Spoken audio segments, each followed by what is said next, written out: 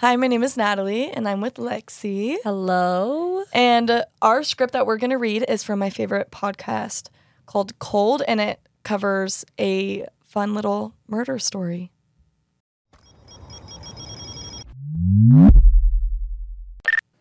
There was one experience at the University of Washington that changed Josh more than any other day during the spring of 1997. He walked by a window and saw a pretty young woman sitting on the other side of the glass. She glanced up at him. Josh smiled. The woman smiled back. So Josh dropped what he was doing and went to introduce himself. Understand that Josh was never shy around girls. He overflowed with confidence and felt no apprehension about approaching total strangers. This time, he discovered a woman who is a member of a group called Campus Crusade for Christ. She invited Josh to spend time with her friends, who were all born-again Christians. Here's what he wrote about the experience in a later letter. One of their celebrations was in a big lodge where whole families were invited. Many of us were sitting on the floor. A cute little black baby boy came up to me and sat on my lap. He said, "I love you." I knew he did in my heart. He was the only one who did love me at the time. Remember, Josh was feeling secretly depressed, and he was moved. He asked his new friends to make him born again. Soon the semester ended. Josh moved out of his campus apartment and back in with his dad in Puyallup. They didn't get along, especially as Josh began to question the absence of his religion from his life. Instead of returning to school that fall, he went back to Vernondale to patch up his relationship with Terry. The escape from Steve's orbit had a pretty profound effect on Josh. He examined his life, questioning why it always seemed so hard for him to connect with people, especially girls. Here's what he wrote about it that September. Certain aspects of my character can use improvement. I may be a much easier person to be around, with these minor adjustments. For instance, I say what I think. Sometimes I need to remember that people don't want to hear some things.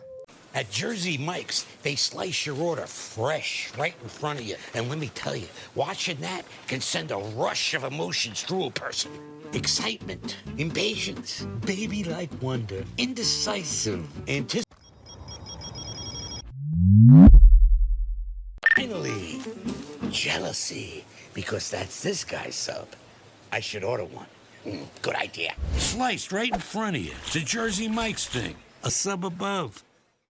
Josh reconnected with cousins on his mom's side of the family. They, like that little boy, and Campus Crusade's retreat showed him unconditional love. Terry encouraged her older son to attend some of the events for young adults put on by the Church of Jesus Christ of Latter-day Saints. My mom suggested that I go to family home evening. I decided to hang out there until I could make some real friends at Eastern Washington University. But as I went each week, I found my old friends from junior high school. They were nice to me, and I made real friends in spite of the fact I told them that I was not interested in their church. Josh's entire demeanor seemed to change when his sister Jennifer saw it. I don't know what it was. It seems like just for a little short time, there's this, little bit of glimmer of light that just came into Josh's mind and heart.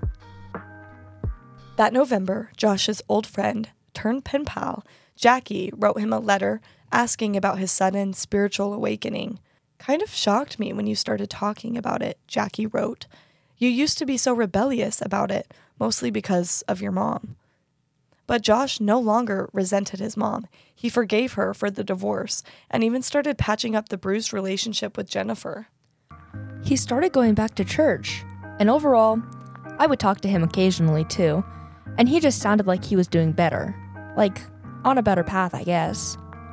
At the start of 1998, Josh enrolled in school again, this time at Eastern Washington University. He didn't plan to stay there very long. He wanted to move to Utah, just like Jennifer had.